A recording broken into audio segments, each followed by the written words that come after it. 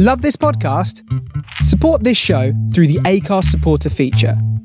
It's up to you how much you give, and there's no regular commitment. Just hit the link in the show description to support now.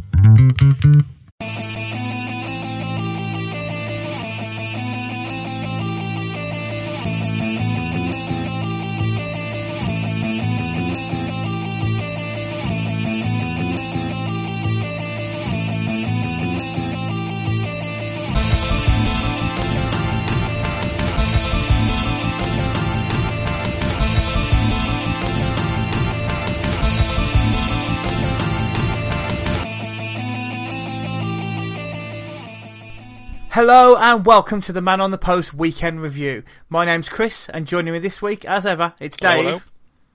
How are you, Dave? Yeah, you that's right? good, thank you. Excellent. And for all you listening, Dave is the saviour of the show. Last week, after I comically forgot to set my microphone up properly, so the reason you got to listen to me apparently crying over the glorious ascent of the six-time European champions was all because of Dave. So thank you for that, sir. You're too kind. I did very little. That's all right. I'll be kinder than whoever runs our social media was to me. So fuck you, Chris. Right, now I've finished antagonising the host of our other shows. Let's get on with this weekend's Premier League. An interesting weekend. It all started off on Saturday morning with Southampton hosting Manchester United. Quite an interesting game, this one. Daniel James opened the scoring with an absolute carbon copy of the goal he scored last week, and it was absolutely identical, wasn't it? It was, yeah. It was a bit harder somehow, but yeah. So it was Southampton managing to get a draw despite being down to 10 men for most of the second half. But yeah, Man United not firing at all, are they? No, I think Solskjaer is right when he says they're a striker short. I know Martial was injured as well this weekend, but it's not infeasible that there'll be weekends where him or Rashford will be missing through injury, especially once the Europa League starts as well. And Greenwood, I think, came off the bench. He might end up being very good, but he's 17. You can't really be relying on him to pull you out the fire every week. So there was a lot of rumours about them getting Llorente on a free. I don't know if he's still on a free, but if they can pursue that, I suggest they do. Llorente, never really the answer, is he? There's talk of Zlatan going back as well, isn't there, at the end of the season? Yeah. This is all getting away from what Solskjaer wants to do, which is blood the young players, which a bit like Lampard at Chelsea, really. If that's what you want to do, then by all means go for it, but you can't have it both ways. You're not going to produce another class of 92 anytime soon, I wouldn't have thought. And to get rid of Lukaku and Sanchez without really replacing them, alright, neither of those players were pulling up any trees there, but you know, Lukaku still got 15 goals last season, probably more. Still scoring goals. I was going to say it's not like they haven't had strikers at the club and the opportunity to replace them.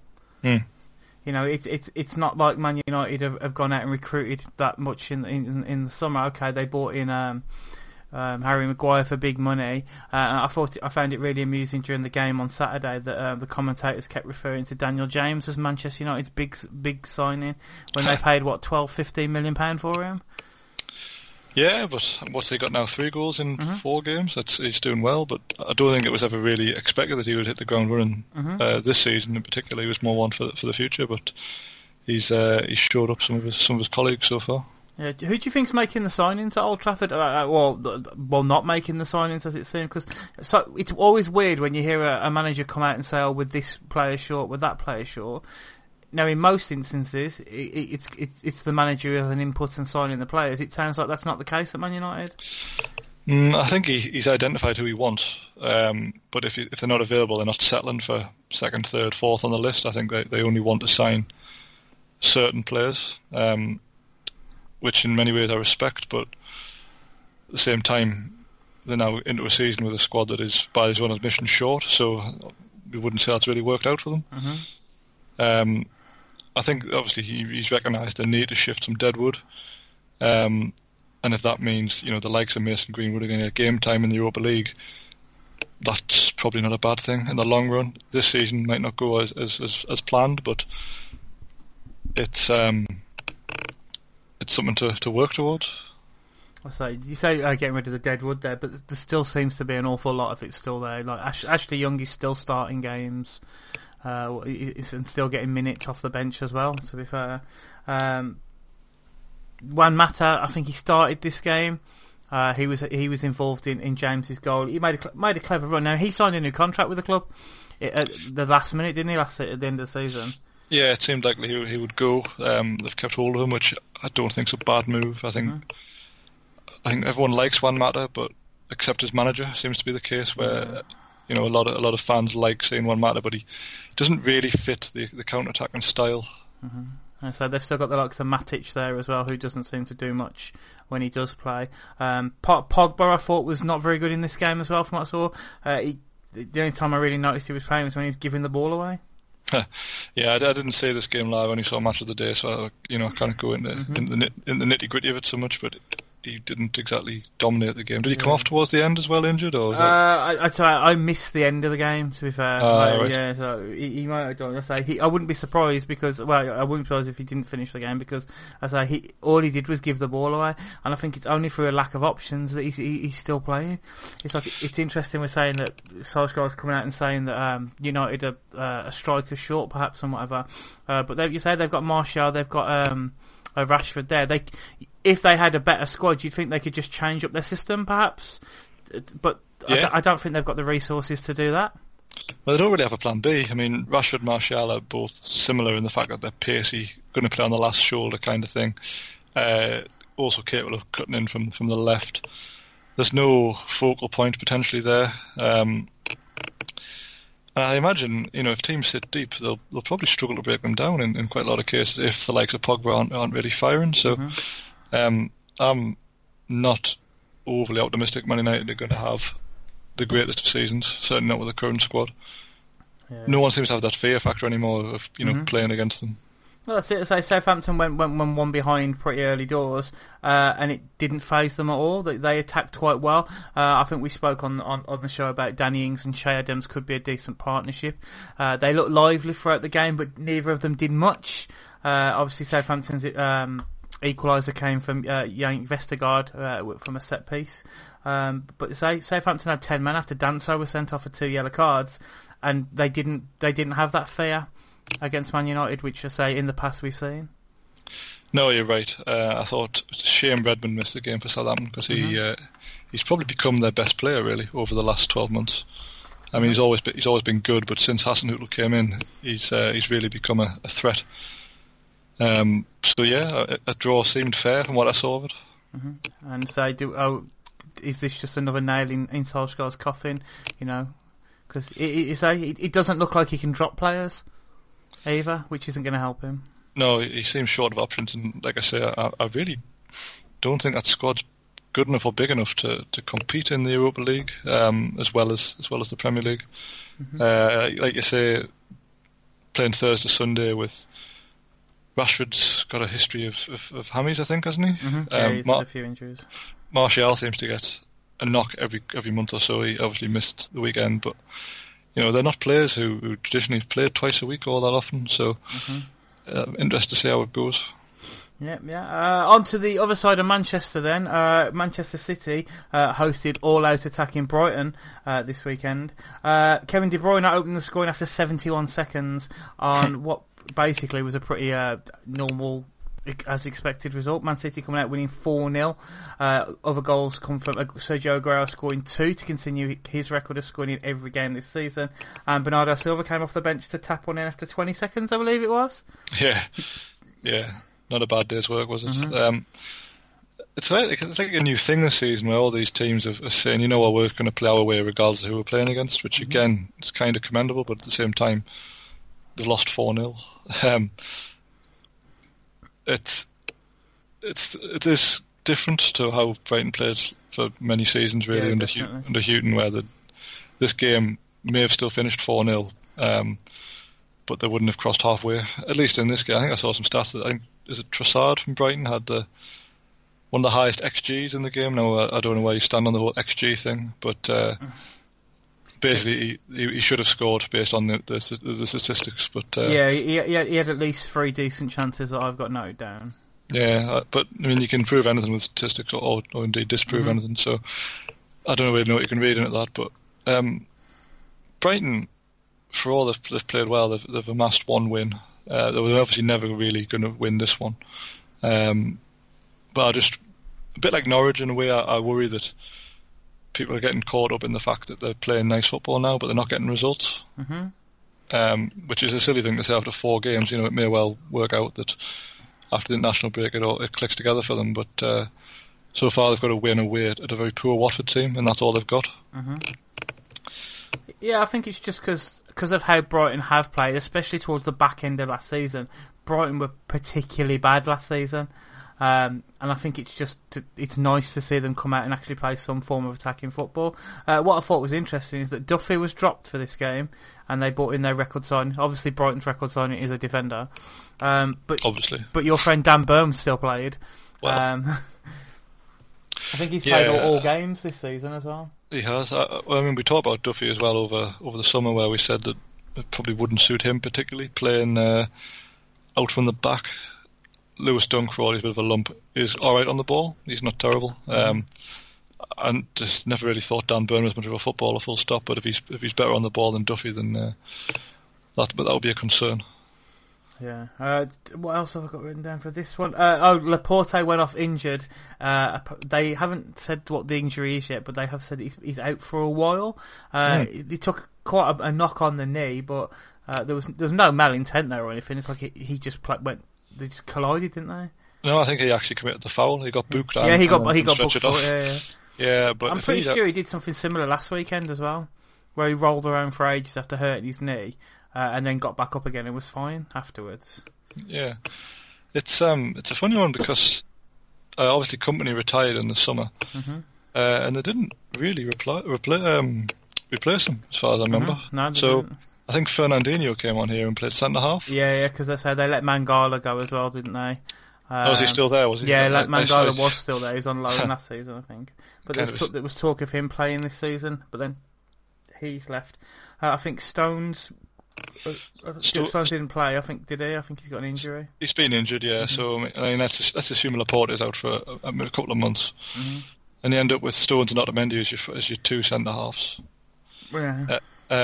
And again, we're going into 2 games a week coming up soon. It doesn't, for one of the richest clubs in the world, it seems a bit short-sighted to have 3 centre-backs on the books, unless he's planning on making Fernandinho kind of a permanent centre-half. Haven't they got some young kid in defence as well? Oh, probably. I mean, they got that, was it like a 16-year-old from Barcelona who played a lot of the Carabao Cup games last season, or... Yeah, no, I'm sure they've got some young Scottish lad or something who's quite highly rated. I can't remember his name, but if I know Man City's academy, there's probably somebody who'll come out of nowhere. Boyata's gone, hasn't he? Yes, he's long gone. Who's the other one they had? Denayer? Is Denayer still there? Oh no, he went to I want to say Lyon, maybe. He went somewhere fancy.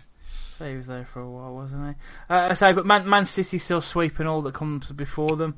Basically, they went top of the Premier League with this win. Obviously, until Shithouse FC played later on in the day. That's how they're going to be. That's how they're going to be now, Chris. See what you've done. I'm a terribly petty man. The thing is, as well, with Man City, probably if you can afford to lose player in defence, they're so untroubled in the majority of the games they play because they have the ball for 80% of it. Play Edison. Edison at centre back. Well, that's it. I mean, he pretty much plays there anyway, doesn't he? Just sweeping up. But I think they played Norwich after the international break, so see how Otamendi versus Pukki turns out. It could be interesting because Edison does seem to be making more saves this season. I say in the 4 games that they've played so far, I think I can probably call back to an Edison, a good Edison save in every game, and I think he was, basically a spectator for a lot of last season. Yes. So it is quite interesting to see. But Brighton still attacked. I think, as they said on Match of the Day, this was a free hit for them, and I think that'll be Man City pretty much every club this season will be a free hit. we'll see how far it goes. On to Chelsea then. Chelsea hosted not another because Brighton are a newly promoted team. Chelsea hosted a newly promoted Sheffield United at Stamford Bridge. Interestingly enough, Tomori started for Chelsea this game. He was on loan at Frank Lampard's Derby County last season. And this broke Chelsea's record from last weekend, where it was now their youngest ever starting 11. Well, impressive. Mm-hmm. They are getting younger and younger. Except they didn't win. yeah, basically. So yeah, Chelsea 2-0 up at half time, thanks to got 2 goals from Tammy Abraham. Who is looking the real deal, but Sheffield United's overlapping centre backs, they were all over the place again. We've discussed it, I think, every week so far what this overlapping centre back thing is, and again, if this is it, not very good. They were awful in the first half, Sheffield United. Yeah, and the thing is as well, for all Abraham's banging them in, he scored against 2 basically championship defences for the last 2 weeks, which is what he's good at. He's obviously done it for Villa last season, and Bristol City in previous years and that kind of thing. So I'm not quite on the Abraham's the new Harry Kane or anything. I think... I don't insult the man. He scored twice. Yeah, my apologies. Who is Gilmore, who came on for Tammy? Oh, Bobby Gilmore. He's some lad that Chelsea signed from Rangers, I believe. And yeah, apparently Lampard rates him really highly enough to bring him on with 8 minutes to go, and I don't think he did anything. Yeah, I was just curious as to why him and Batshuayi came on. Yeah. But yeah, fair enough. Giroud not good enough for you, Frank, is he not? I thought it was strange considering that the Chelsea were terrible in the second half. I'd probably say that Azpilicueta, I can't say his name, Chelsea's right back or captain, I suppose, was terrible throughout the whole game, and still played. There's talk that once Reece James is fit, that he will no longer be in the squad, and Reece James will take the spot at right back. Really? That's been the media talk this week as well. But yeah, Chelsea were really poor in defence. They scored 2 good goals. Again, but as I say, against the Sheffield United defence that was falling over itself, basically. Dean Henderson literally gifted them was it the first goal? It was the first goal, wasn't it, where he kind of thought he'd been fouled but hadn't? Oh yes. Yeah, and Abraham just managed to tap in. But yeah, I was not impressed by Chelsea at all. The thing is, they do look to be playing better football than last season. Yeah, I mean, it's more watchable from a neutral point of view, but I hope for their sake it's a means to an end, because they're going nowhere fast at the minute. Mm-hmm. And they do give the ball away an awful lot still. Well, I mean, Kurt Zouma's fantastic, isn't he? Yeah. I thought he was quite good for Everton last season, but... I thought he was quality for Everton. He's been atrocious in these 4 games so far. Yeah, just don't look at his social media at the moment. So what do you make of Pulisic? So we spoke last weekend that we didn't realise he was playing. He definitely played this weekend. He had a few good bits of link-up play with Ross Barkley. But they've paid 58 million for him, I think is the reported amount. Yeah.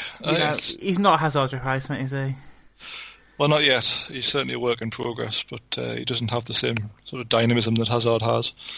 I don't really know what his best position is going to be, because I think is he left-footed? I get the impression he's left-footed. Yeah, I believe he is. And they've been playing from the left for the most part. Mm-hmm.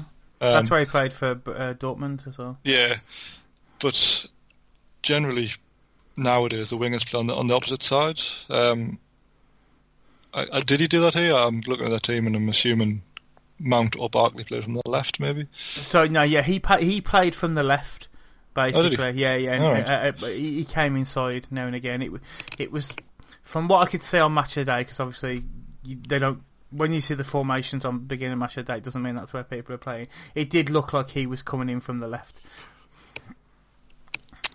Well, I just think it's a bit old-fashioned now, isn't it? You tend to have the wingers on opposite sides, more of a threat cutting in that way, but I guess with Emerson, who's pretty attacking for a left-back behind him, then maybe there's some benefit in that, but it's, again, I thought Kovacic seemed like a pretty good game with with Jorginho alongside him, like how much can you really achieve? It seems a little bit backwards.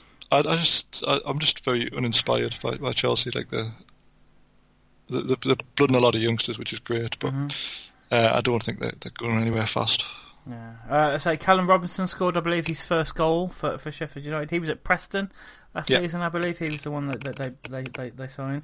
And for a second, we thought Mousset had scored his first goal for Sheffield United. And, well, obviously we haven't seen all those tapes where he scored loads of goals for for Huddersfield. No, Bournemouth. He was one at Bournemouth, wasn't he? It is Bournemouth. Yeah, and he hadn't scored loads of goals for them either. But it turned out to be a Kurt Zouma own goal. And Zouma obviously has had a lot of abuse on social media of not the nice kind. But yeah, he doesn't look to have any confidence in him whatsoever. I don't know if Christensen was injured though, which is why Tomori played. He was on the bench, Christensen. Okay. So he mustn't have been that unwell, I wouldn't have thought. See, I hear a lot of people rating Tomori, but for every time I've seen him for like the under-21s or the odd derby game I saw last season, he doesn't look that good. He can pass the ball, which is great for a defender, and I think he played a great long ball for Abraham early on in this game. But defensively, he doesn't seem. He's like Rio Ferdinand used to be, not in the way that Rio Ferdinand was a good defender, in the way that if you run at him, he doesn't know what to do. Stuff like that, but he's still young, I suppose. So getting these minutes will probably help. But yeah, Sheffield United got a draw. Chris Wilder still wasn't happy with it, though. To be fair, he's one of these, isn't he? Who's never happy, no matter what the result is. And people will say, he's a winner who wants to win. I'd be ecstatic with a draw at Chelsea. Yeah, to be fair. I say Sheffield United were really, really poor in the first half and then pretty good in the second half, but Chelsea were poor in the second half. You mentioned Billy Gilmour. A lot of the fans have been giving old Frank a bit of grief for bringing him on with 8 minutes to go. How long do you think before the shine comes off at Frank Lampard's Chelsea FC? I would be interested to know if Chelsea fans were expecting to be this poor. I know there was a lot of like playing down of expectations, but that's two home games and 2 draws. Have I missed a game out there? No, I think that's right. And their only win came at Norwich, I think. Is that right? Yeah. I believe so. Yeah, they won at Norwich last weekend. And even that was an eternal struggle, really. So, I'll be amazed if they finish in the top 4. That's getting to the point where I'll be surprised if they finish in the top 6. But we have said that football-wise, they look to be playing better football than last season. Obviously, they're not getting the results, and they're not in the table as high as they were last season. But Chelsea fans were very vocal about hating the type of football that Sarri played last season. Do you think that's enough to get Frank through? Obviously, he knows the club, as we keep hearing, and all that. Yeah, I think him being Frank Lampard should be enough to see him through this season at least. And then once he can start buying players again, then we'll probably get a fair indication. I think whoever had the job this season, their job was to get the young players brought through. They had very little alternative, really. They couldn't buy anybody. Yeah. The likes of, I think it was Zappacosta got loaned out this week. Yeah, Zappacosta's gone, yeah. So they're starting to trim the fat, and if that means, as you say, like the likes of Reece James are going to come in and get more game time, then that can only be a good thing, I would have thought. Yeah, wicked. On to Leicester City then. They hosted Eddie Howe's Bournemouth at the King Power Stadium. Leicester, probably one of the most impressive teams so far this season. Coming away 3-1 winners here. Jamie Vardy, interestingly enough, since Brendan Rodgers has taken over at Leicester, has scored more goals in the Premier League than any other player. Considering he struggled quite a lot under Claude Puel. He looked quite ostracised at times. He scored twice in this game, and his first goal was absolutely superb. It was the Vardy of the title-winning season. That was a great finish, though, wasn't it? It was absolutely great. Yeah. Perfect. Didn't bounce before it hit the net and everything. I mean, Vardy, when he's on form like that, is he's really fun to watch. Like he's the type of striker you want to see.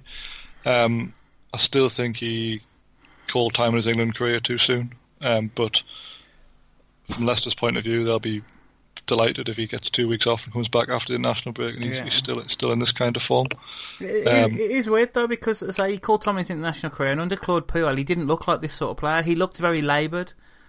And what have you, and like his missus is about to have their 5th child. 5th? Yeah, apparently 5th. Very He's like a genetic jackhammer, isn't he? Yeah, someone at work asked why Rebecca Vardy was having 5 kids, and I was like, well, if my husband was earning 200 grand a week, I'd be firing them out as well. Passes the time.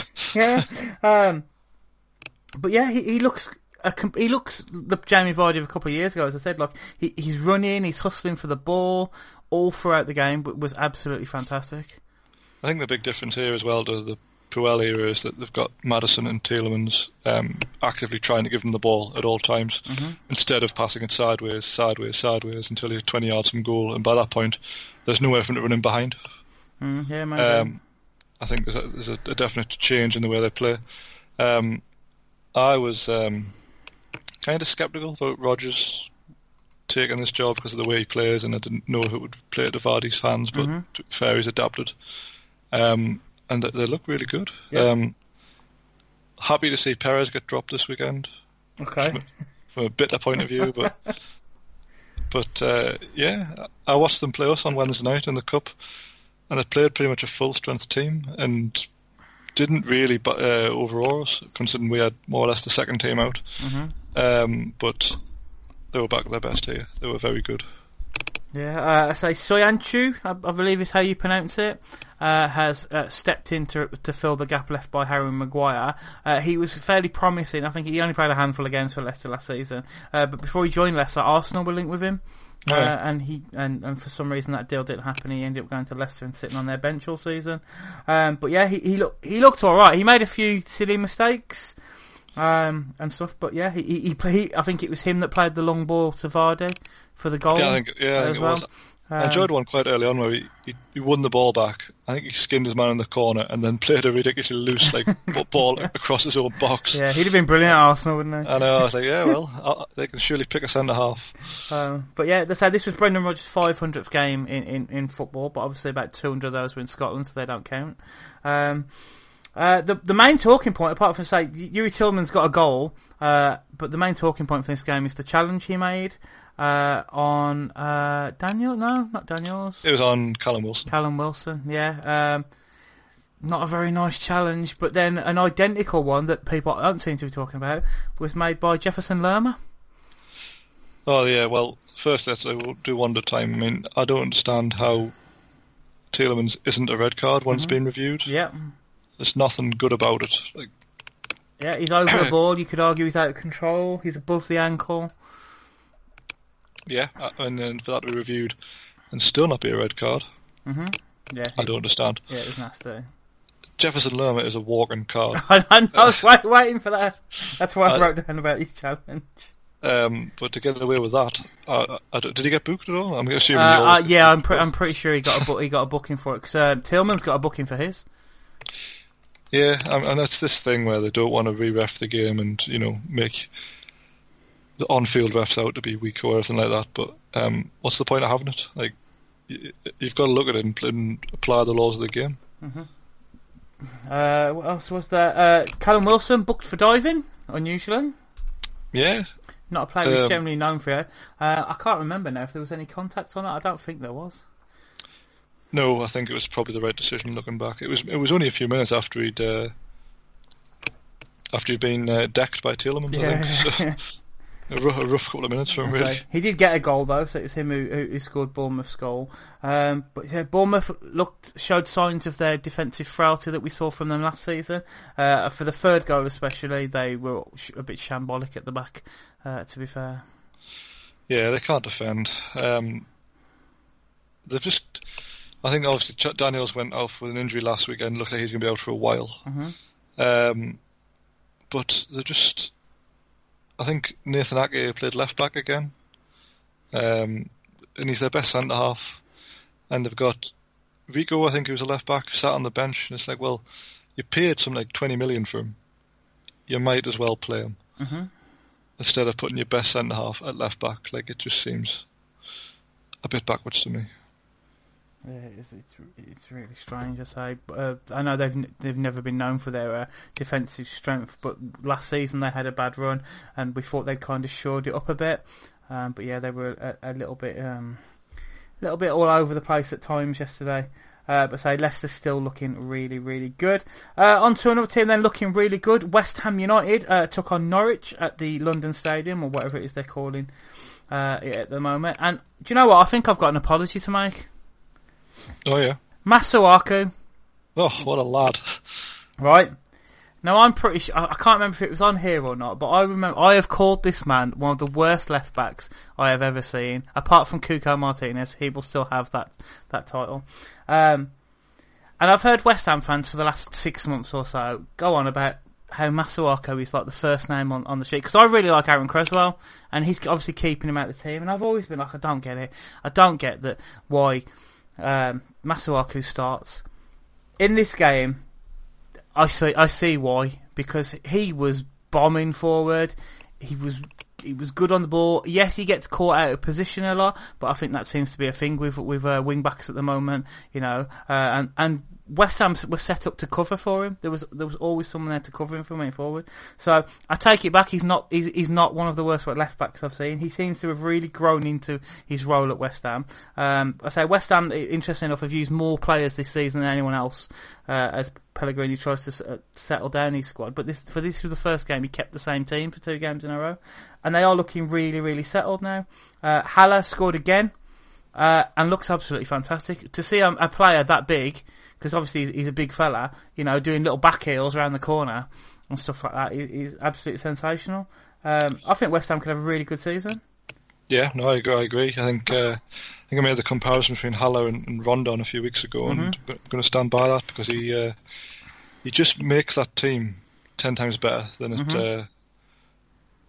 it would be otherwise. I think I saw Javier Hernandez has left now as well. He put a transfer request in to go to Sevilla, and apparently talks are going through at the moment. Yeah, oh well. So, I mean, that pretty much firms up his starting spot anyway. But he just looks like a real threat. He was unlucky to only get the 1 goal. He should have had a penalty as well. Yeah, I was going to say, we should have had a penalty. I've got that written down. I don't really understand how it wasn't a penalty again. These things get checked by VAR. What's the point? If you like, it looked all ends up a penalty. I don't see how it wasn't, but never mind. But West Ham have spent a lot on this team. You can't really get away from that, but Yarmolenko has come back after a long injury. He looked very good last season before he got crocked. I completely forgot that he'd been out for 10 months. Yeah. It was only his interview after the game where he was like, I've been out, because he went and celebrated with the physios and stuff, didn't they? And I was like, I didn't realise. I just thought he hadn't been playing. But he scored a cracking goal as well. Oh yeah, took it well. I mean, Haller and Felipe Anderson must cost 70-80 million between them. Yeah, it's not exactly a small outlay, is it, for a team of West Ham's stature at the minute. If everyone stays fit and everyone's playing as they should, West Ham could be top 8. Yeah, they are playing really well at the moment. Yeah, it's really hard to see a weakness in there. Even the likes of Ogbonna, who hasn't always been brilliant, him and Diop have made quite a solid partnership back there. Yeah, Mark Noble's having a good solid season. Yeah, and of course Declan Rice, who it's gone pretty quiet on, but I think that's probably a good thing from a defensive midfielder. If he's not in the headlines, it means he's probably doing his job. So yeah, there's an awful lot to be happy about at West Ham. And I think Lanzini coming back from his big injury has made all the difference as well, because he's very good. He's top 4 level player, really. Yeah, they're really good. The only question I have regarding Norwich, really, is what colour is that away shirt? I could not figure it out yesterday. Pass. Yeah, if any Norwich fans are listening, if you happen to be outside of Norwich, so have access to the internet, if you can let us know what colour your away shirt is supposed to be, because I have. It's like one of them cars, you see, like that looks like black and grey, but when you look at it, it's got like a reddy orange colour to it. Yeah, it's really, really strange. I say Norwich did try and play their attacking football. I remember Max Aarons making a run into the box and not much coming off it. Talking about Haller as well, do you see the tackle he made on Zimmerman? Yeah, it wasn't great, was it?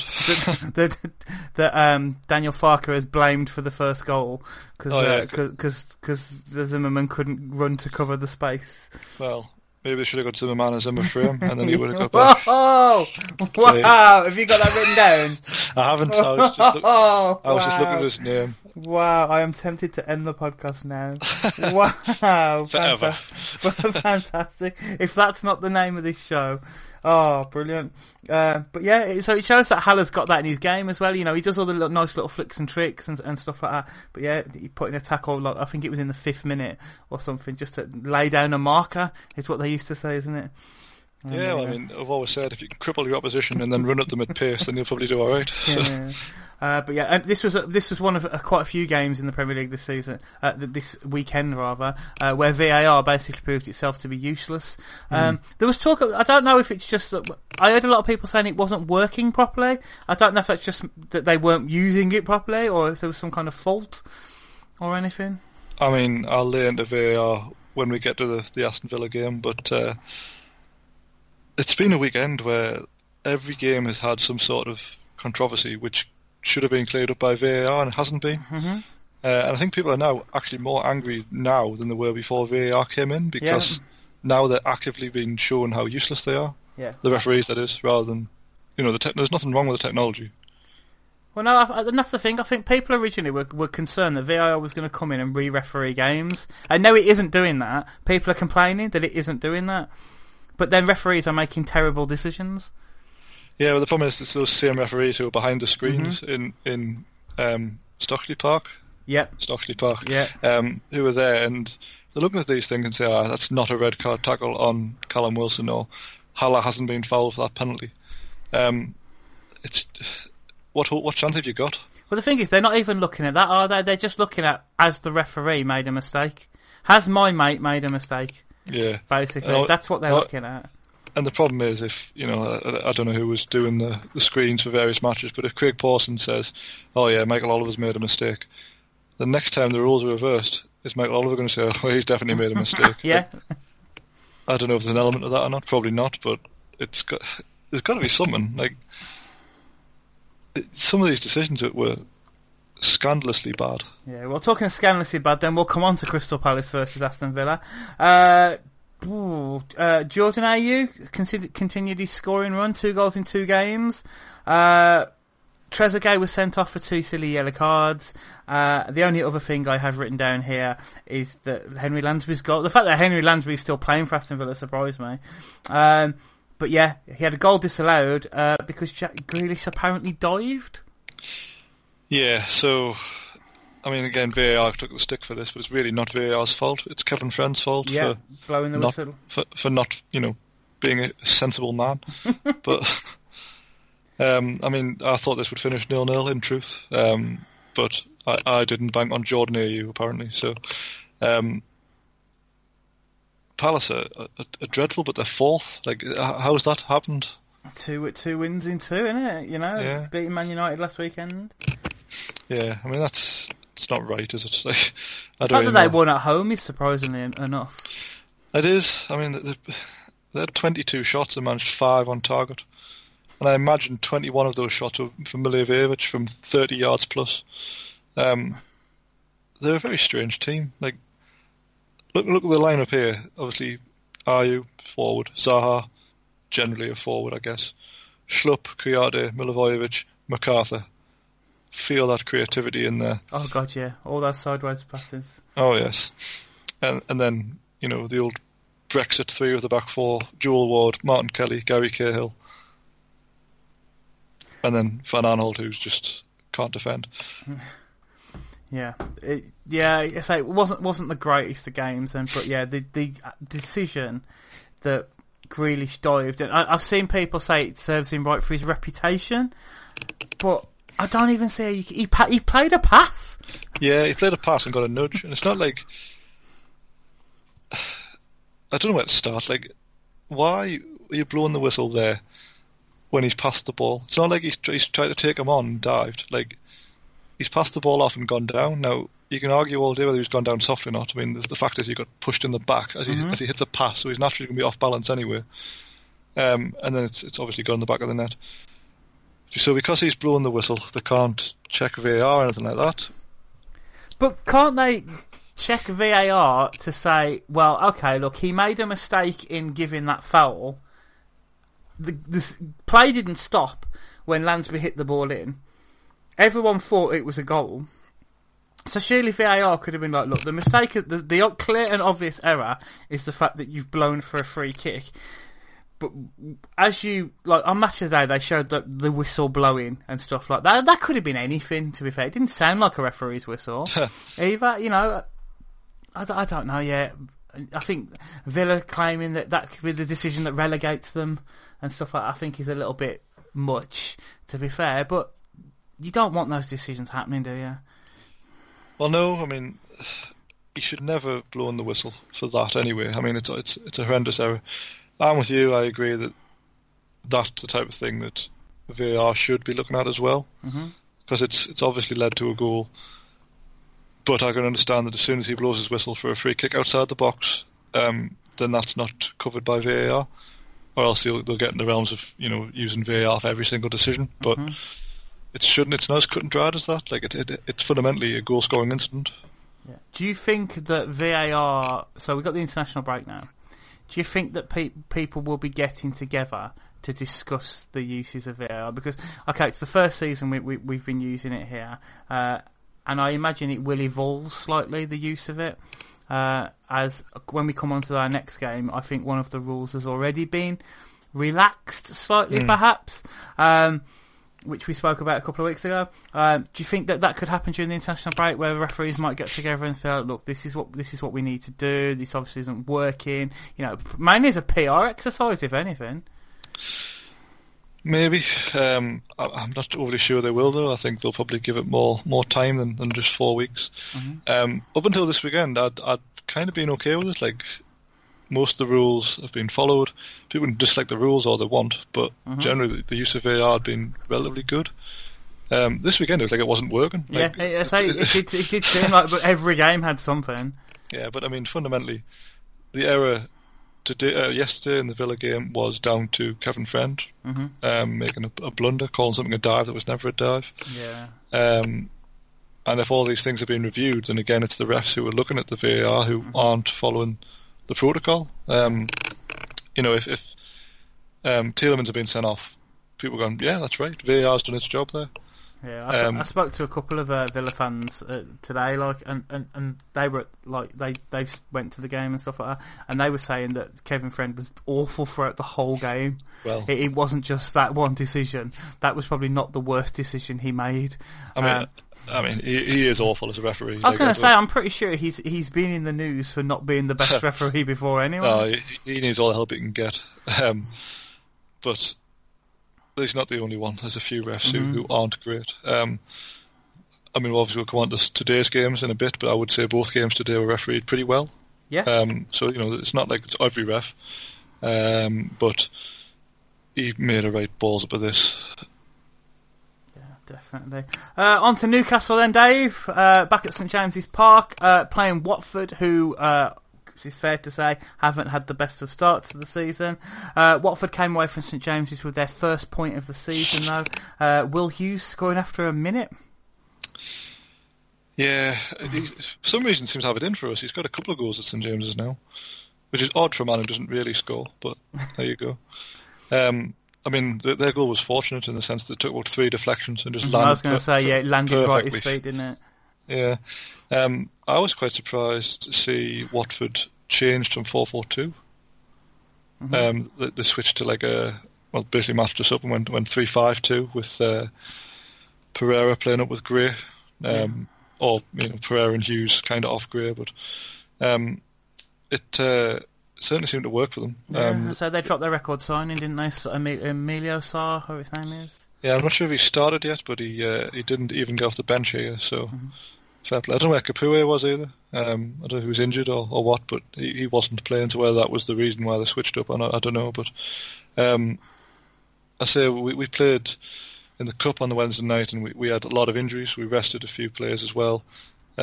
Just about everyone recovered, but I'm not sure everyone was 100%. Yeah, Joe Linton apparently was playing with a tight groin. Yeah, so there's only him and Muto really as strikers. I mean, Dwight Gale's perennially injured. We can't flog him because he's injured. So, and Andy Carroll will be perennially injured, but he's allegedly on his way back after the international break. So, whoop-de-doo. But a lot of talk's been that Newcastle this season remind people of the Steve McLaren era. This actually reminded me more of the Glenn Roeder era, where we were just very flat, no real spark. We got a goal from a lucky break, which really should have been disallowed under the new rules. It hits Isaac Hayden on the hand, therefore shouldn't count. How they missed that, I don't really know, because if they managed to pick out that one at Spurs the other week when... the one at Wolves on the opening day? Yeah, exactly. I mean, there's been a few iffy ones, but handball is handball by this new rule. And for this one to be missed, obviously I'm thankful, because we probably wouldn't have scored otherwise. But shouldn't really have counted. Yeah. So it's another black mark against whoever was refereeing this one from the old Stockley Park. So I mentioned that Joe Linton apparently played with a tight groin. He still looked pretty good though. He was involved with the goal, wasn't he? Like, he won the ball in his own half. Yeah, and set the play in motion. He works very hard off the ball. He's a bit like Firmino in the sense that I never really get the impression he's going to score. But he will help those around him. Now the problem is those around him aren't very good.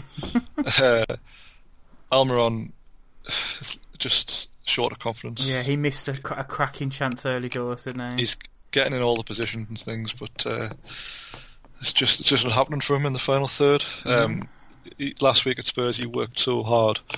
You could see his worth of the team playing an away performance like that, picking the ball up, relieving the pressure off the defence by being able to run up the field with it. Fantastic. But here, when you really need our attacking three to be scoring or creating, he fluffed his lines badly on a couple of occasions.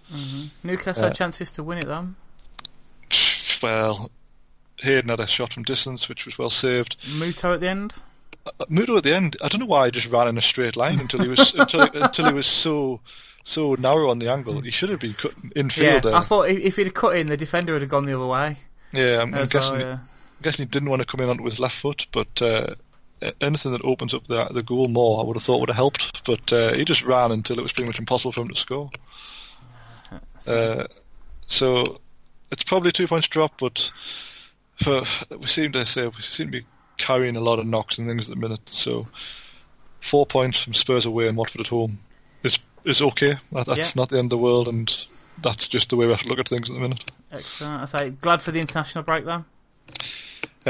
Yes, as long as we can get a few back, or at least a few rested up. I refuse to believe Andy Carroll's going to be the saviour.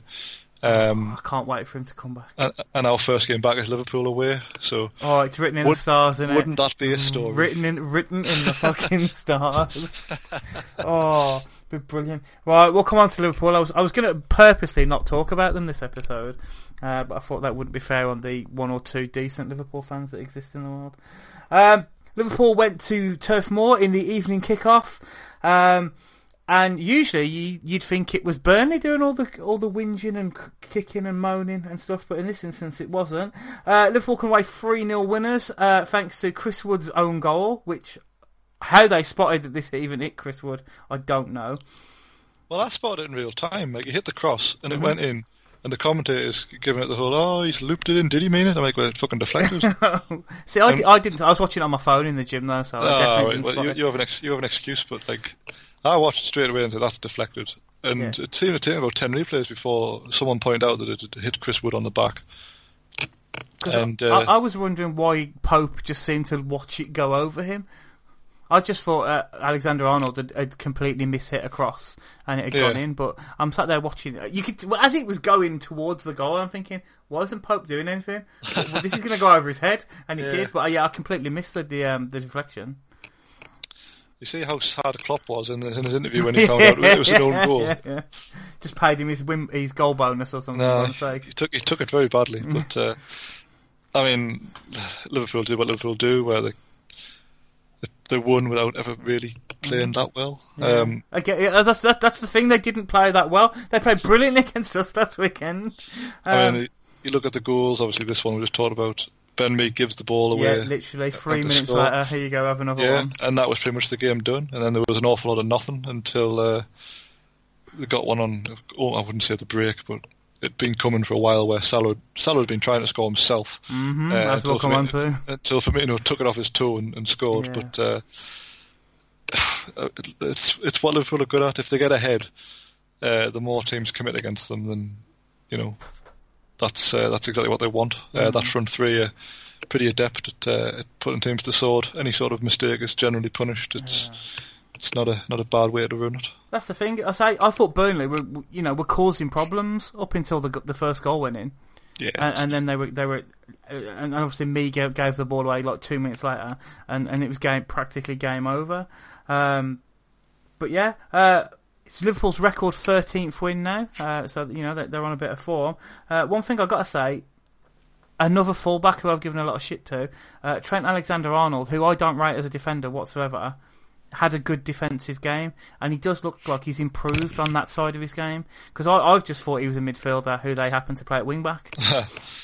I actually thought that bringing Gomez for this, with Burnley being a little bit more physical, a little bit more direct, but to be fair to Klopp, he didn't. He stuck with Alexander-Arnold, and as you say, he did well against Dwight McNeil, who is a lot taller than I remember. Yeah. I don't know if he's had a good summer on the growth chart, but he obviously is Burnley's biggest attacking threat from a midfield winger's point of view, and he generally couldn't make anything happen because he was well marshalled all game. So fair play to Trent. Yeah. Bobby Firmino, interesting enough, is the first Brazilian to score 50 goals in the Premier League. Quite surprising considering how prominent Brazilian players have been in world football. Yeah, that stat came up and I thought, Christ, that's odd. And then practically couldn't name another Brazilian. Another Brazilian player who scored 50 goals. So, it's really weird there. But when you think of football, especially in the 90s, you're thinking, it's all these Brazilians, but of course they were all going to play in Spain. Yeah. And like that. The big talking point for this game, though, has to be Mohamed Salah's bullshit is finally spreading across the rest of the club. Now, apparently, Sadio Mane is one of the most nicest, calmest people you will ever see, but boy was he was me on a five-a-side pitch. He was not happy at all, and you can kind of see why, can't you? Yeah, I don't know if Liverpool pay goal bonuses to Salah by the million, but he just doesn't pass, does he? No, he's not a team player at all. And apparently this is part of the reason why he was bombed out of Chelsea, because he wasn't a team player who was only interested in himself. And obviously it was when Mourinho was there, and he wanted players who played for the team, who would get back and defend, and Salah was never going to be that type of player. Obviously he's been at Liverpool, he's had a fantastic record since he's been there, so obviously that masks a few of these problems and stuff like that. But yeah, it really came to a head. I mean, he generally does his bit defensively. I would never say he was a lazy player, but he just won't pass. And to be fair, I've noticed a few times, I don't think Mane likes passing to Salah either. If you look back historically, there's not that many goals Salah scored that have been assisted by Mane. Usually Firmino does the lifting, innit? Well, generally, yes, but I don't know, obviously, I think did Mane tie with Salah for the Golden Boot last season? And Aubameyang? Yeah, the three of them, yeah. So I don't know if there's a little bit of personal rivalry there or not, but if it had been 1-0 and Salah hadn't passed that ball to Mane and had missed and had finished 1-1, I think, that would have been a bigger story, but Salah just loves goals, doesn't he? And at 3-0 up, he wanted one for himself rather than Mane getting another one, which is not great, you would have to say. That's the thing, it must be frustrating, because on Match of the Day they highlighted at least two chances where he could have slid in Mane. I think Mane was one, Firmino was the other. And Firmino's goal, he stole off his toe, because he wouldn't have passed that either. No, he wouldn't. And stuff like that. And, I only play five-a-side football, and we have a couple of players, because obviously I'm in the group I play with, I'm the oldest, and there's a few of the younger lads who basically are your Salahs and your Manes and stuff like that, and they won't pass to me because they know that I can't run and take people on and stuff like that, and it infuriates the fuck out of me on a five-a-side pitch. So as a Premier League footballer, it must be when the pressure's really on, it must be incredibly frustrating. But it must obviously be something that's been spoke about in the dressing room, because the way I think Mane sat on the bench was like, I told you he doesn't fucking pass. And stuff like that. So it's obviously this isn't something out of nowhere. This is a discussion that obviously has happened. But yeah, these are usually the sort of things you see on the training ground. You know, you don't see them happen on pitches. And obviously Mane didn't feel like he should have come off and stuff like that. And obviously Salah still stays on and carries on with his bullshit. But yeah, you know, I remember we had this discussion last season when Salah went through that run where he wasn't scoring, and he was doing this then, and I remember saying, is this going to cost Liverpool games?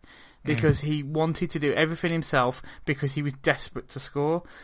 But when he's doing it when he's on form, you know, what's going to happen? And it's not like Klopp's going to drop him to teach him a lesson.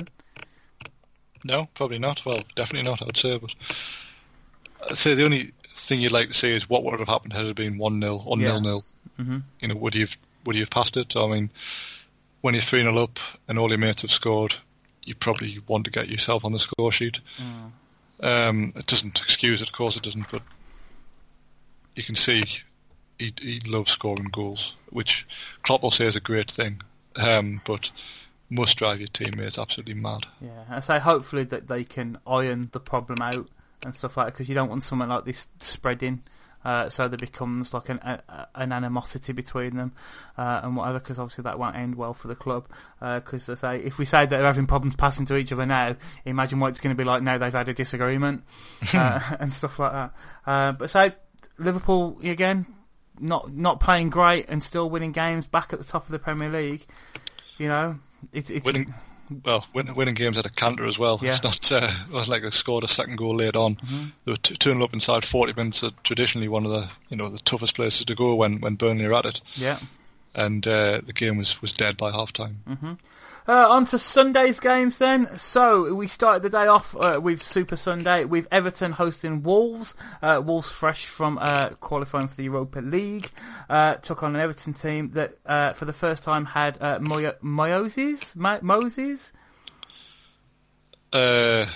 I think Carragher was calling him Moyes, I think. Moyes, okay. David Moyes-Keane. David Moyes-Keane started. Fabian Delph started in midfield. And Alex Iwobi, the greatest player of all time, started for Everton and scored a header as Everton came away 3-2 winners. If you missed the first 5 minutes of this game, you'd have been quite disappointed. I think 11 minutes in, it was 2-1.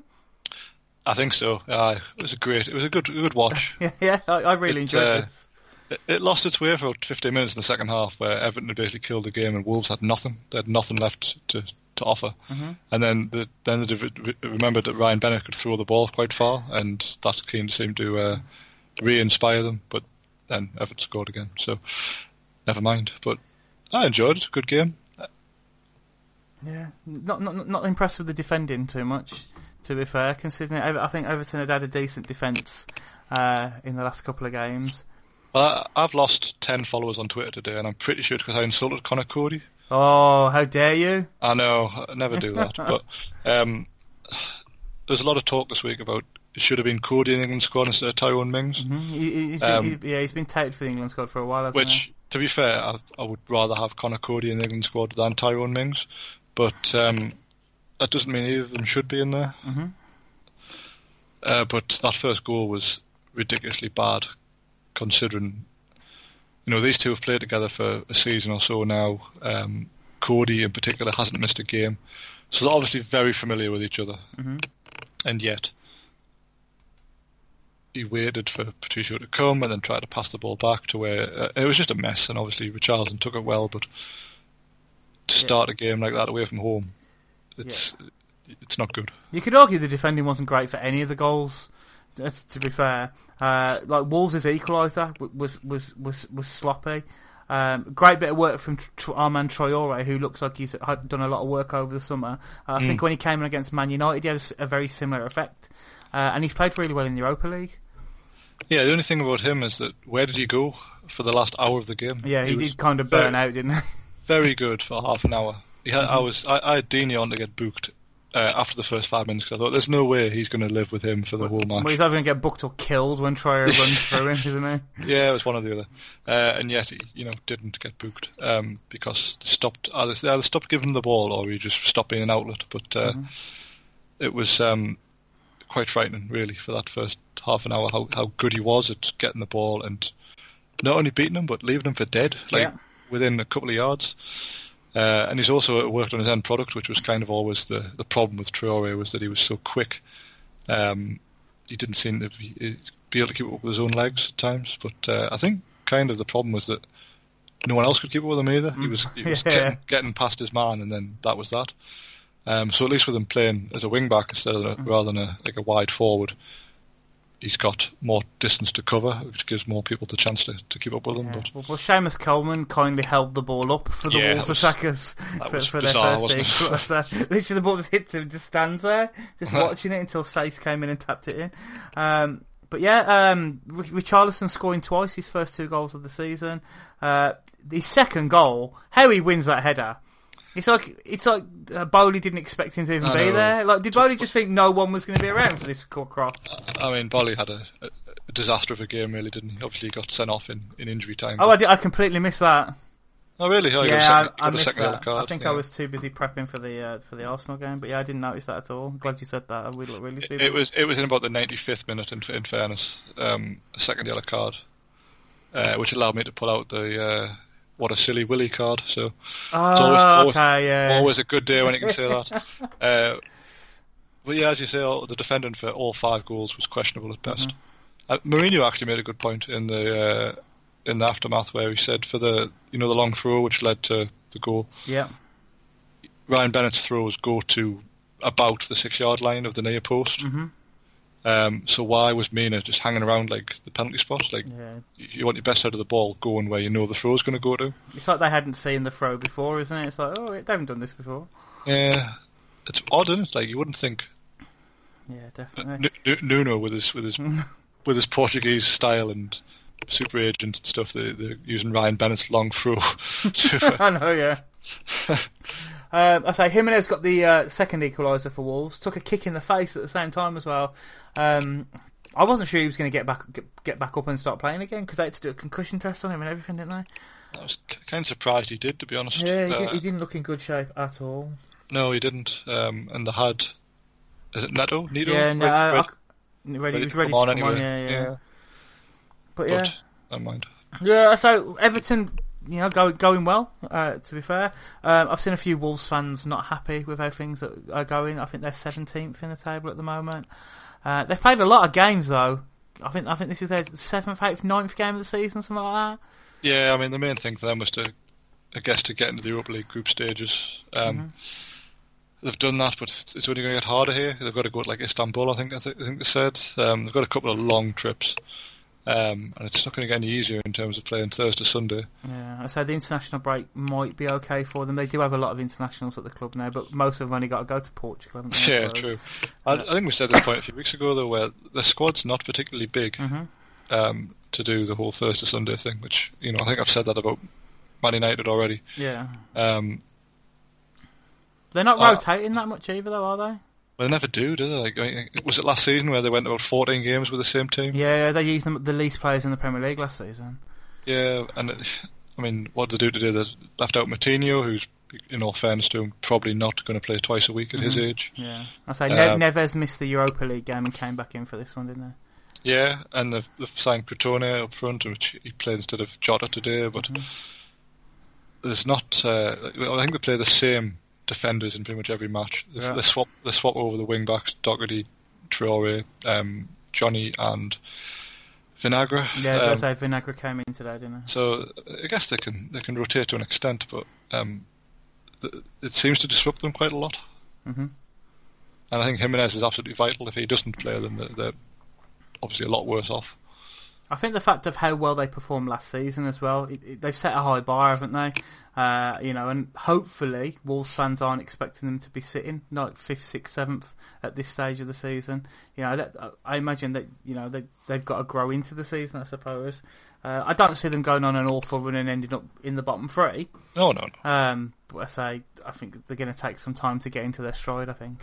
I mean, they have got 3 points to their name from 3 draws. It's not like they've been getting beat every week. Yeah. This was a tough loss to take, but I think they went toe-to-toe with Everton for, the best part of 80 minutes. Yeah. Everton, a good team. There's not many teams really win at Goodison. I don't think there's anything to panic about. Yeah, definitely. So Alex Iwobi scoring headers against you, though. Especially when you got 3 big centre halves and Iwobi's getting a free header, it's something's not right. Yeah, although Conor Cody always looks quite small on the when you see him. But then I've learnt this lesson this week when I saw Charlie Austin. I always thought Charlie Austin was quite a stocky fella. He's not. He's quite tall and quite thin. In a way. But you did try and run him down with a bike. Yeah, I did almost kill Charlie Austin this week. That's what he gets when he steps out of a taxi into a bus lane. Obviously my free-wheeled scooter counts as a bus, according to Birmingham City Council. On to the big game of the weekend then. Rangers? No, not at all. We don't talk about Leicester football here. Arsenal hosting Spurs in the North London derby. Oh God, I was right not to be too confident about this one last weekend, wasn't I? So Arsenal fighting their way back to a 2-2 draw is probably the best way to put it. Spurs weren't great again though, and it's hard to say that Arsenal weren't because we were pretty good in places. Just could not get that third goal to keep it. Christian Eriksen opening the scoring with an absolute gift from Bernd Leno, who decided to play with cushions on his hands. Harry Kane then scoring a penalty after the traditional Arsenal silly penalty was given away during the game. Xhaka, I love Gary Neville, that he's never seen a player give away as many fouls as Granit Xhaka, and the fact that it took him till the 93rd minute to get a booking in this game after 9 fouls was absolutely ridiculous. Well, yes. Yeah, I mean, this was bizarre, wasn't it? I mean, how he gets away with it, I don't know, but he should have been booked for the penalty alone. Yeah, definitely. It was such a late tackle as well. I don't even know what he's trying to do, because Son was obviously passing the ball off. Yep. It was a ridiculous penalty to give away. So that was an odd thing to do in the first place. What you'd say is the Spurs scored 2 goals without really earning them. They did absolutely nothing. 2 gifts, really. As you say, Leno on the first goal. Ugh. I mean, Lamella's trickled a shot towards him, and he's just like done a Seamus Coleman and just dropped it on the line for Eriksen. Basically, Eriksen just walked up and pushed it in. So that was odd. Obviously, the penalty was insane, like it's classic Xhaka, really, isn't it? But then from that moment on, it was all Arsenal pretty much for the rest of the game, other than the odd flurry. I think Kane at the inside of the post, but. You should really have won, I think. I mean, it's hard to say that from 2-0 down, but I thought it was a bit... everyone was saying how positive selection was with the front 3, but at the same time, I thought that the midfield 3 was very, very negative. Yeah, I've seen a lot of this like on Twitter and everything, but you can see why he picked 3 defensive-minded midfielders. I'd argue Torreira isn't a defensive midfielder. He's like a ball winner, isn't he? He will carry the game forward. And Guendouzi was man of the match by a long way. Oh, he was very good. I don't rate Xhaka in the first place. But Xhaka's always going to play. He's our captain. Exactly. That's the problem. And I think that's kind of an issue in itself. But to me, I probably wouldn't have played Torreira from the start. I mean, obviously I wouldn't have played Xhaka, but... Yeah, that's the thing. I don't think anyone would have played Xhaka. Yeah. But all these Arsenal fans who are claiming, Ceballos should have started, are all saying Ceballos should have started instead of Xhaka, and that was never going to happen. Well, this is the thing. Like, we were talking a few weeks ago about Ceballos, and he was basically, your best player, and if you've got an option to buy him, you should get him immediately. And he was the second coming of Christ, more or less. Yeah. To go from that to being left out in a home game in the North London derby. I mean, he came on, he was brilliant for 20 minutes, 25 minutes. He was. His cameo was good, but also in that cameo, he got bullied around by Harry Winks on several occasions. You're not going to want to see that throughout the whole 90 minutes, are they? No, perhaps not. But my main concern was when you started with those front 3 was who was going to get them the ball. But the answer to that was Guendouzi, who was outstanding. He's actually come on leaps and bounds from when he started in the team last season, when he was more or less Xhaka light, in that he committed a lot of fouls. Is all I really remember about him. But I always thought Torreira was a better player than him. But I actually would have Guendouzi in the team ahead of Torreira now. Yeah, I think Emery expected Spurs to put up more of a fight than they did. I expected Spurs maybe to come firing at us, and they didn't at all. Like Harry Kane, he's so tired he can't keep his mouth closed. Like, fucking, it annoys me that man never closes his mouth. But yeah, they had nothing, and I think Emery expected more from them, and I thought we were set up to counter attack them, but it turned out they were counter attacking us. I expected more changes at half time, to be fair, but they didn't happen. I generally think that we were better after Lacazette went off, which is disappointing to say, considering Lacazette obviously scored our first goal and played fairly well, but Aubameyang plays better. Yeah. In the middle, and Lacazette can't play out wide on the left. I did notice for the second half though that Lacazette started a little bit deeper, and Pepe and Aubameyang came more centrally. But then, say he went off. The only problem was when he went off, we brought on Mkhitaryan, who literally just let the ball bounce off him for 30 minutes.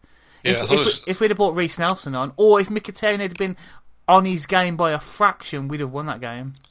Yeah, see, I thought this was a mistake as well, because Davinson Sanchez, who's not a fullback, he was awful as well. He was dead on his feet for the last 20 minutes. And the sight of Mkhitaryan coming on probably didn't frighten him, because he's not going to run away from you. Yeah, Reece Nelson would have ate him for breakfast. Nelson would have done, but I thought that was a mistake. And I wouldn't say it surrendered the advantage, because you still battered them for the last 10-15 minutes. But I think Mkhitaryan's had his chance now, and probably should be limited to playing Europa League games, and that should be about it. Yeah, I was really surprised to see him come on. I said the other week after Ceballos' against Burnley that was a chance that Mkhitaryan probably wouldn't play that many games for us. And when he came on, I was really surprised, especially when we changed the system slightly anyway. But then we changed to like a 4-4-2. But then why Mkhitaryan on the left? If you if anything, you got Özil on the bench. Özil would have destroyed Sanchez. Even without a turn of pace. When was the last time Mkhitaryan played on the left wing? You see, when he's played for us, he's played more towards the left, because that's the spot that him and Özil shared at one stage, but not in this like new system with Pepe and stuff like that. No, I mean, he's normally played as like as part of you may have a front two and he's behind them, or the old like 5-2-3 kind of thing where he plays like the left attacking midfielder kind of thing. But I just, as an out and out left winger, I just can't see the logic in it whatsoever. Pepe on the other side, very good, very quick, but some of his decision making seems a bit off to me. Yeah, definitely. He's just there to terrify defenders, isn't he?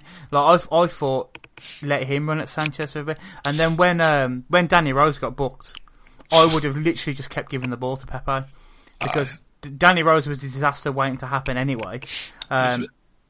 He's just a bit of an arsehole, isn't he? Yeah. So he got booked. He didn't look interested in being there, which I find really strange for a North London derby. He gave away the equaliser when we should have probably had a penalty for handball by him anyway. But his clearance, when he had all the time in the world, was absolutely ridiculous. Yes.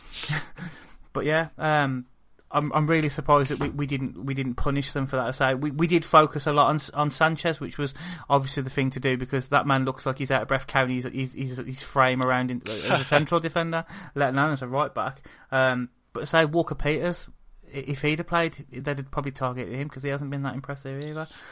He's not quick, is he, compared to what you'd expect? He's for a young lad, he's not exactly rapid. Yeah, I say Arsenal had so many chances though. Hugo Lloris had a decent game. He made that one save from Guendouzi, which was fantastic as well. So Lacazette came off with a knock. Fortunately, France have a racist manager who won't pick him for international duty, so he's got 2 weeks off to rest now. Socrates had a goal disallowed for offside, which at first I was fuming about, and then I saw the replay. I was like, okay, maybe not. Harry Kane diving, falling over his own jaw. Well, he got done for handball, didn't he, rather than the dive?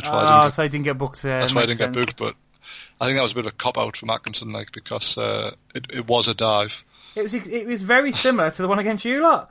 It was. Leaned into nobody. He was looking for the contact, wasn't he? Which just didn't come. Which is surprising because Socrates looks like you'd kick anything. Oh yeah. When I first saw it, I was like, oh no, what's he done? He's going to have shoved him, hasn't he? Or something like that. But nah, yeah. Because I thought, is it Winks who had a go? Yeah, it was Winks and Socrates. I thought Winks was going to be sent off when they had that altercation where the ball went out for a throw-in. Yes. He booked Socrates, and I thought, right, he's going to book Winks now, send him off. Nope. I don't know what that was all about. But yeah, Harry Winks, absolute shithouse. Dele Alli made his return from injury, and promptly got NFL tackled by fucking Ceballos. Did you see it? No, I don't think I did. Yeah, I think they were setting up for there was a free kick towards the end, and like Dele Alli is just like lingering on the edge of the box, and Ceballos just literally grabs him around the waist, throws him on the floor. Referee didn't see a thing. Yeah, it was ridiculous, and I think it worked because it got into Ali's head, because I think then they had another free kick later on, and Ali ended up lying on the floor then as well, and did nothing but moan about it. I think it was around the time that Ali was moaning at one of the Spurs players for a set piece they'd taken as well. I've got to say, Lo Celso came on for Spurs in like the last 10 minutes or so. He actually looked quite good. Yeah, I mean, it's hard to judge, isn't it? Short space of time for a player from another league to come on and into a game of that pace, but he did quite well. Yeah, so the game was quite frantic, and Spurs were under a lot of pressure, but he looked quite composed. Spurs actually did most of their attacking after he came on, and stuff like that. And it wasn't just because Arsenal were literally committing everything forward.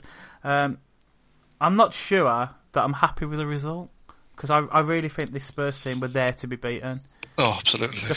But I think the fact we gave them a 2-0 head start, basically, and then just the fact again we couldn't kill them off. Like I think that I was saying in the house, if we'd have as soon as we got the second goal, because it was a matter of if not when, that if as long as we got it with enough time to go, we would have won that game. Pretty much very similar to how we did last season, because we went 2-1 down last season, basically in a very similar circumstances, to the point that Harry Kane scored a penalty for their second goal last season as well. And how that fucking spoon-faced bastard has now got 10 goals in 10 games against us. Absolutely ridiculous. Don't worry, I'll be cheering him on for England next weekend. But yeah. I think Spurs will definitely be the happier the two sets of fans. But yeah, I think we spoke about Chelsea and Man United not finishing top four this season. Unless something improves at Tottenham, I think they're fourth. And that's only because Chelsea and Man United are so bad at the moment. I don't see them second, third Champions League finalists at all. No, I agree. They seemed a little bit happier this week than they did last week, but still, like when you really break down the performance, it wasn't that good, was it? I know. And how haven't they got players in positions? They had 1 million wing backs. I don't understand how Rose is still in ahead of Davies. Like, they spent all summer trying to get rid of Danny Rose. Yeah, he was going around other teams, actually going to the clubs, to their training grounds, and asking them to sign him. You know, didn't he rock up at Barcelona? Like fucking. But if I went on a Barcelona stadium tour a few summers ago, but my chances of signing for them was slim to none. Yeah, but didn't he do like what's that guy? What's his name? The West Brom Nigerian player. Oh, Odemwingie. Odemwingie, yeah. Didn't he go full Odemwingie, like literally rock up and be like, I'm signing for you boys, right? And then apparently he was going to PSG, you know, and now he's looking like the most uninterested man in the Emirates this afternoon, yeah. And then it's like, where's Serge Aurier? He's been perennially injured since since forever, since signing for Tottenham, but I think was he on the bench or not? I don't know. I didn't look at their bench, to be fair. I saw someone say that everything will be alright because Jan Foyth can be back to play right back after the Yes, I've seen the same tweet and I thought, is that how far you've fallen? Is that the solution? yeah. Foyth, don't worry lads, Foyth will be back for our next game. Oh, it's brilliant. But yeah, I say, I'm sure Ben Davies can play right back. You know, he'd have been better than Sanchez. Probably, yeah. Yeah, I find it weird, you know, in the season where they've invested, obviously not invested in the right place. I say, yeah, Harry Winks just looked like their version of Darren Fletcher today. I remember sitting and watching the game, and at one point he tried to play like a 40-yard pass across the pitch, and I remember thinking, did he hear me say last week all he does is pass sideways and stuff like that? But, yeah, and it just went out of play and stuff like that. Christian Eriksen, I say he scored the opener for Spurs today. I wouldn't say he looked up for the game, but he didn't have a bad game. Do you think he'll be there come 5 o'clock tomorrow? I do, just because it doesn't seem like there's anything imminent for him. Mm-hmm. It does seem that way, doesn't it? There's talk now he's going to run down his deal, doesn't it, and leave at the end of the season and go to Juve. But that'd be interesting. I can imagine Daniel Levy's dying on the inside, which is excellent. Right, I think we've covered everything, haven't we? Yeah, I did do Liverpool in the end, unfortunately. Anything else you'd like to go over, sir? No, I'm kind of glad for a week off. It's been quite manic. So, international break's come at the right time. Saying just we've got a good idea of how it started, but I think it always settles down a bit more after August is done, doesn't it? Yeah, definitely. So this international breaks. It's been later the last couple of seasons, hasn't it? Because I know there's been some stages where it's been after like 2 games, I think, possibly, and stuff like that. So it's nice to have got 4 games out of the way. I think there's a lot of teams, you know, like Newcastle, Man United, Spurs, you know, look quite glad that it's come to allow them to get some players back in the team. And stuff like that. Hopefully there's no big injuries from... Because it's competitive international games as well, isn't it? Yeah, it's the good thing about the Nations League is that now the Euro qualifiers are on, like, from now until February, I think. Mm-hmm. So there's no needless friendlies. Yeah, because I haven't heard many Man United players pulling out of international duty. Although, to be fair, there's not that many of them in the squads, is there? No. But yeah, so it should be quite interesting. I'm sure England have got some Eastern European team that will give us a run in over and something like that. So yeah, that is it. Dave, please pimp your socials. So on Twitter we are at CM9798, or the website is cm9798.co.uk. Excellent. You can find us at Man on the Post, although don't. After the treatment I got on social media last week, don't even look at them. Sorry, Ross, but yeah, don't.